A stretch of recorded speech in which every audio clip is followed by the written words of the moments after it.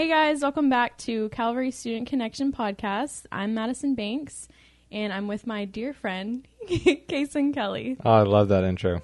Thank you.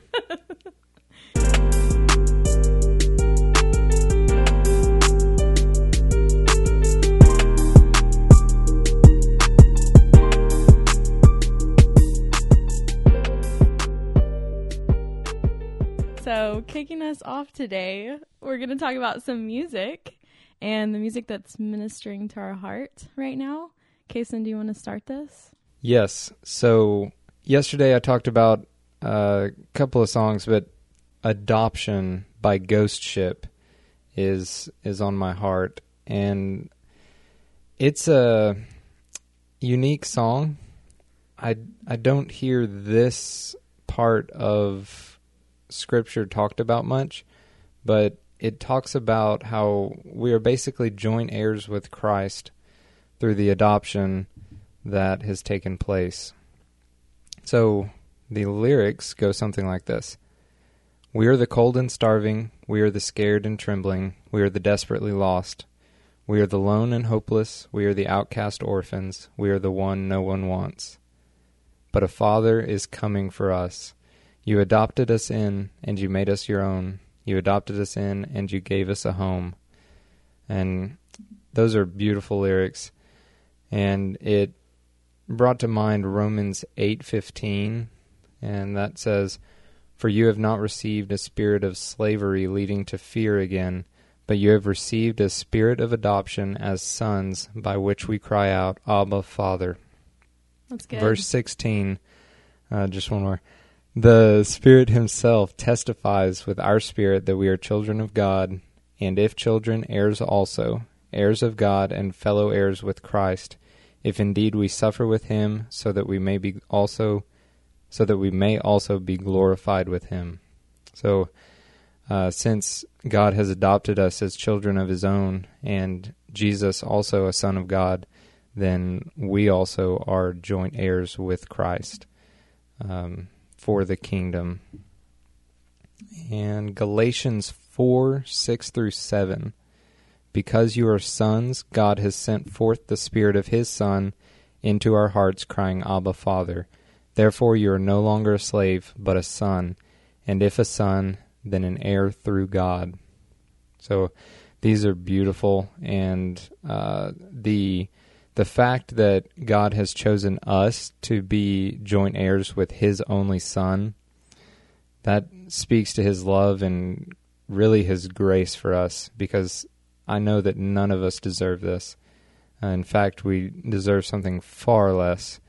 And to be an heir to the kingdom of God is something that any created being is just blessed with. So, Madison, I know you have a different song. You want to tell us a little bit about that? Okay, my song is You Keep On Getting Better by Maverick City Music. And I really like this song. I usually listen to this song like really low whenever I'm having quiet time, because it's like really encouraging and talking about just like a common theme for me is, I think, finding the joy in this world, like the fallen world that we're in. So some of the lyrics say, I'll sing of your goodness and I'll sing of your love. Though the seasons come quickly, you've always been enough. Though the night may get darker, though the waiting seems long, you have always been faithful to remind me of your love. And I really like that because God never fails to remind us of his goodness and just the blessings that he continuously gives us, even though we don't deserve them.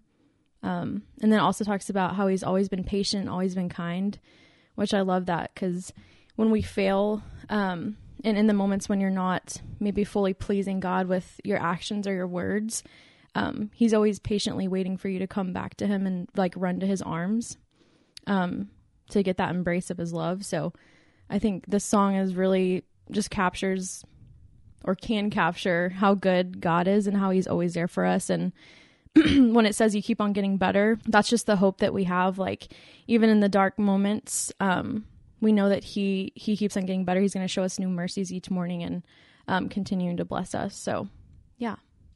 Thanks for sharing. So I did notice that you said that song helps you find joy, I think it was, in a fallen world. Yeah. Where exactly does that joy come from?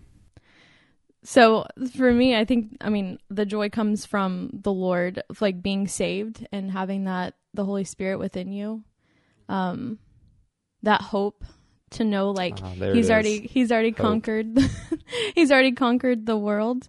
And so we're victors in that, and that brings joy.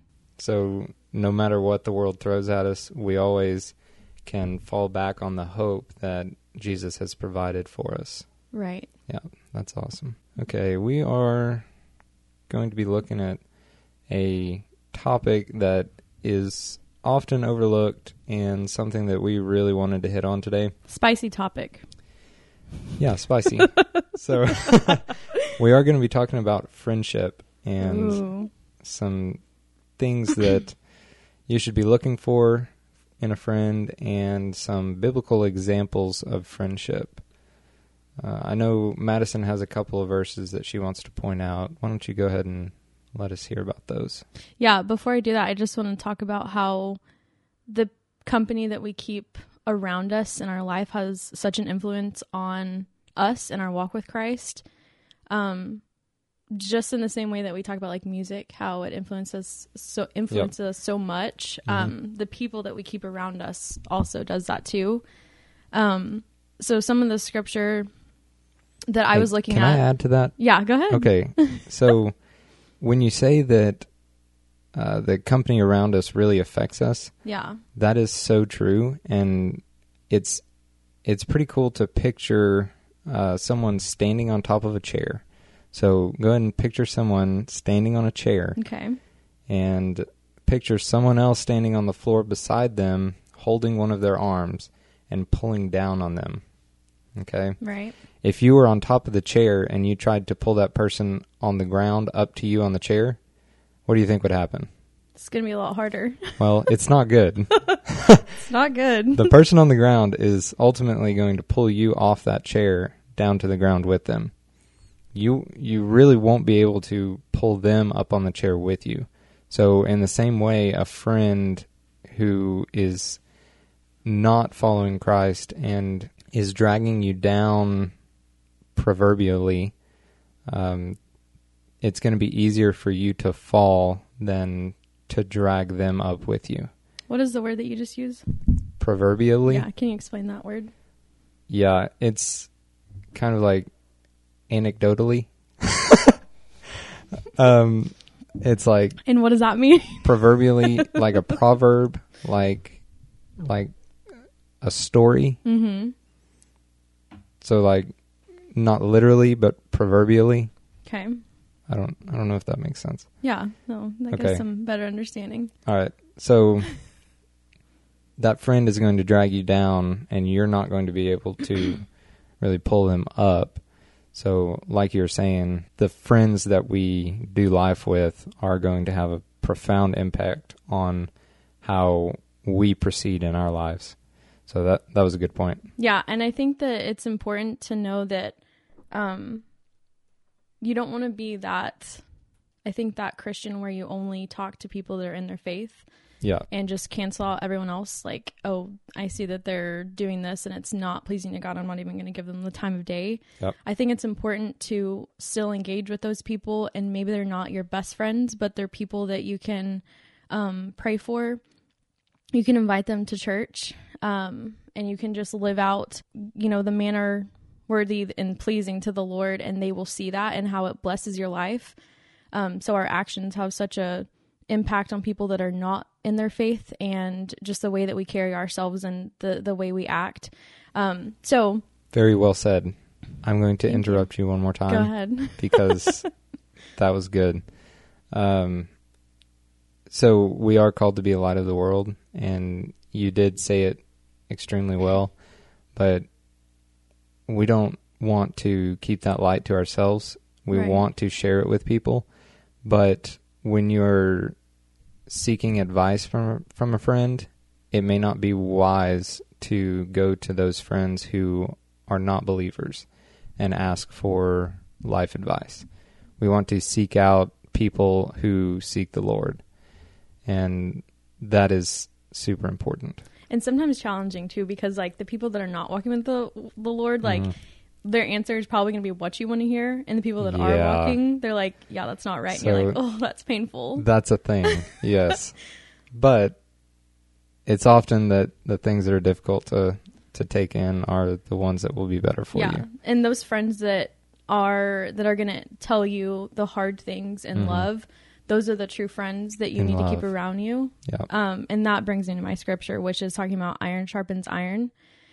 So Proverbs 27:17, it says, as iron sharpens iron, so one man sharpens and influences another through discussion.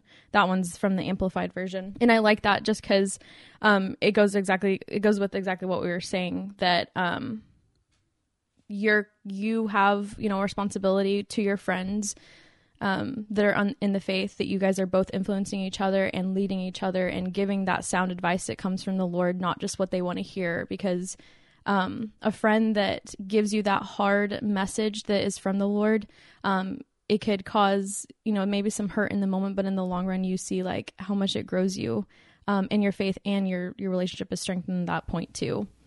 Awesome. Yeah. So when we look at friendships, one of the greatest examples of a confidant and just literally a best friend is Jonathan and David. So the story of Jonathan and David can be found in 1 Samuel, and it's kind of dispersed throughout, starting in 1 Samuel 18. And in 1 Samuel 18, we hear that the soul of Jonathan was knit to the soul of David, and Jonathan loved him as himself. So a little backstory about Jonathan and David. King Saul was chosen by God to be the first king of Israel. So Saul started out as a wonderful man and truly sought after the Lord, but quickly the fame kind of got to his head, and he started falling away from the Lord. So at that point, David was chosen by the Lord to be the successor of Saul, and we see Jonathan come into the story as Saul's son. So obviously there would be a strong connection there, loyalty of Jonathan to his father Saul. But when Jonathan met David, he was struck with more than admiration, but just a brotherly love for him. And to say that the soul of Jonathan was knit to the soul of David, that's pretty powerful. Yeah. I honestly don't know if I've had a friend where that would apply. That is just extremely profound. And we see later on in 1 Samuel when King Saul, Jonathan's father, was trying to kill David. And Jonathan and David came up with a fairly elaborate plan for Jonathan to warn David if Saul was intending to do him harm.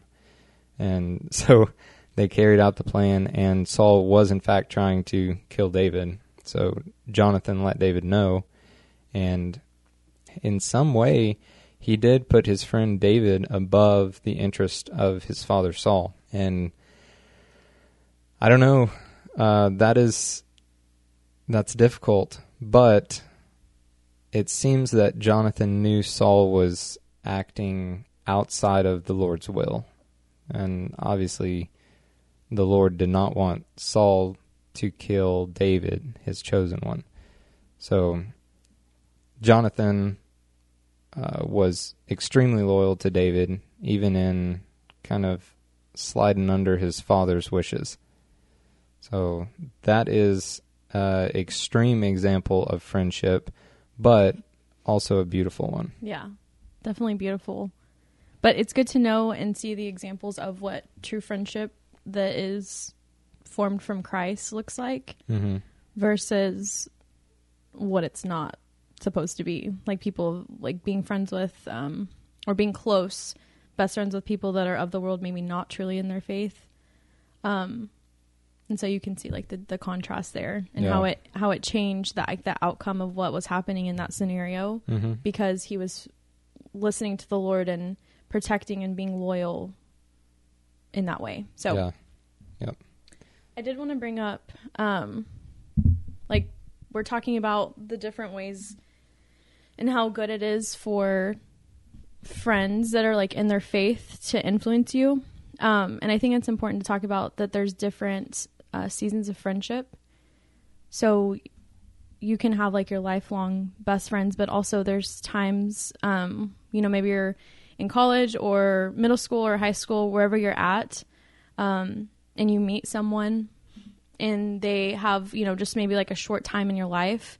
And it could be good or bad, whatever the influence is that they're showing you. And so I think it's important to take lessons from those friends, whether it's positive or negative. If they're maybe like a negative friend that's far from their faith and you can see how it kind of played out in your life, maybe it wasn't a very positive friendship.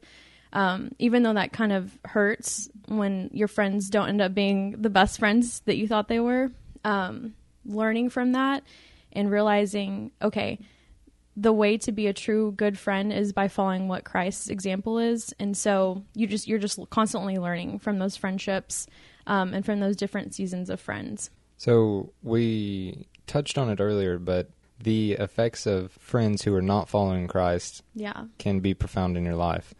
So I want to bring up the story of Job, which is not the happiest story in the world, but it is useful for us to learn about friendships. And we see in the book of Job that Job's friends came to comfort him in his time of need, but they ended up not comforting him very much. It was more like a roast session. And good old roast session. Yes. And they accused him of sinning against the Lord, and they gave him faulty advice that was basically like saying, Job, hey, if you didn't sin, God would not have put these afflictions on you. And we know from... Ouch. Yeah. We know later in the book, God says that they spoke without knowledge. So we know that is not actually what was happening here. And we can see in the first chapter of Job what actually took place. Satan came to the throne of God and got permission to afflict Job. And it was not because of anything that Job had done, but his friends came in and were accusatory to him. And I'm sure that did not help his mental situation in his trials. Yeah. So, but he did have one friend that was better than the others, in that this one friend did give him fairly solid advice. And that was a blessing to Job. And in the end, God did restore all that he had and double. So that was good. Did he remain friends with those friends? I am not sure, but I can't imagine how he would after they flayed him like they did. I mean, it's pretty wild. I think, and that kind of goes along with how we were talking about, like, your friends that are in Christ, how they're giving you that hard advice sometimes. Mm-hmm. But it's important for, like, if you're giving that advice, that you're making sure that it's coming truly from the Lord, like the Lord speaking to you, and not you. Because you could have a little bit of Jesus, and then you're like, but actually, I think that, and it's like, wait a minute. That's not hard, that's not helpful. Thus saith Cason. Yeah, and you're like, wait, I don't want to read that book. That's not great. But it is important that your friends are actually hearing from the Lord, and one way to test that is to actually go back into Scripture and see if what they're telling you can be found in the Scripture. And if it can, then you know that it's legitimate. But if not, then I would probably disregard that advice and seek wisdom from someone else. Right. So what do we say to the students out there that have friends that maybe are not in their faith and they're possibly going down the wrong path and influencing our students? Yeah, that is an awesome question. I would start by recommending that you do form bonds with people who are in the Word and are in fellowship with the Lord, because that will pay dividends when you need those people. And you will. Right. There will be a season in your life when you will need them. And they'll probably need you too, so it would be beneficial for you to stay in the Word and stay knit with the Lord so that you can provide good advice to them and scriptural advice. Also, don't just completely cast those people out of your life. It is important that we are a light to the world. Right. And what good does it do if you have a candle and you hide it in the smallest room in your house when the power's out? It doesn't do much good. No. If you're in the room, you can see in that room, but you're not sharing the light with anyone else. So, yeah, it's important to pour into them, and more than anything, demonstrate the Scripture to them. You don't have to go around quoting Scripture, but the way you act should be a display of your faith. So yeah, that's what I would say to those students. Yeah, and I think it can be hard too, especially when you're newer to your faith and you maybe were living the same life that they were, and then you find the Lord and your heart changes and you're like, okay, how do I do this? Like, this is hard to navigate because like I want to honor the Lord, but I've been running with these friends for like I don't know how many years. So yeah, that is a tough place to be.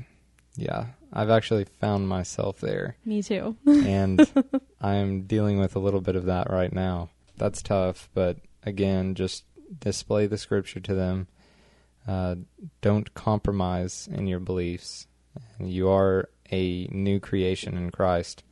So you're set free from the bondage of the sin that has kept you hostage. Yeah.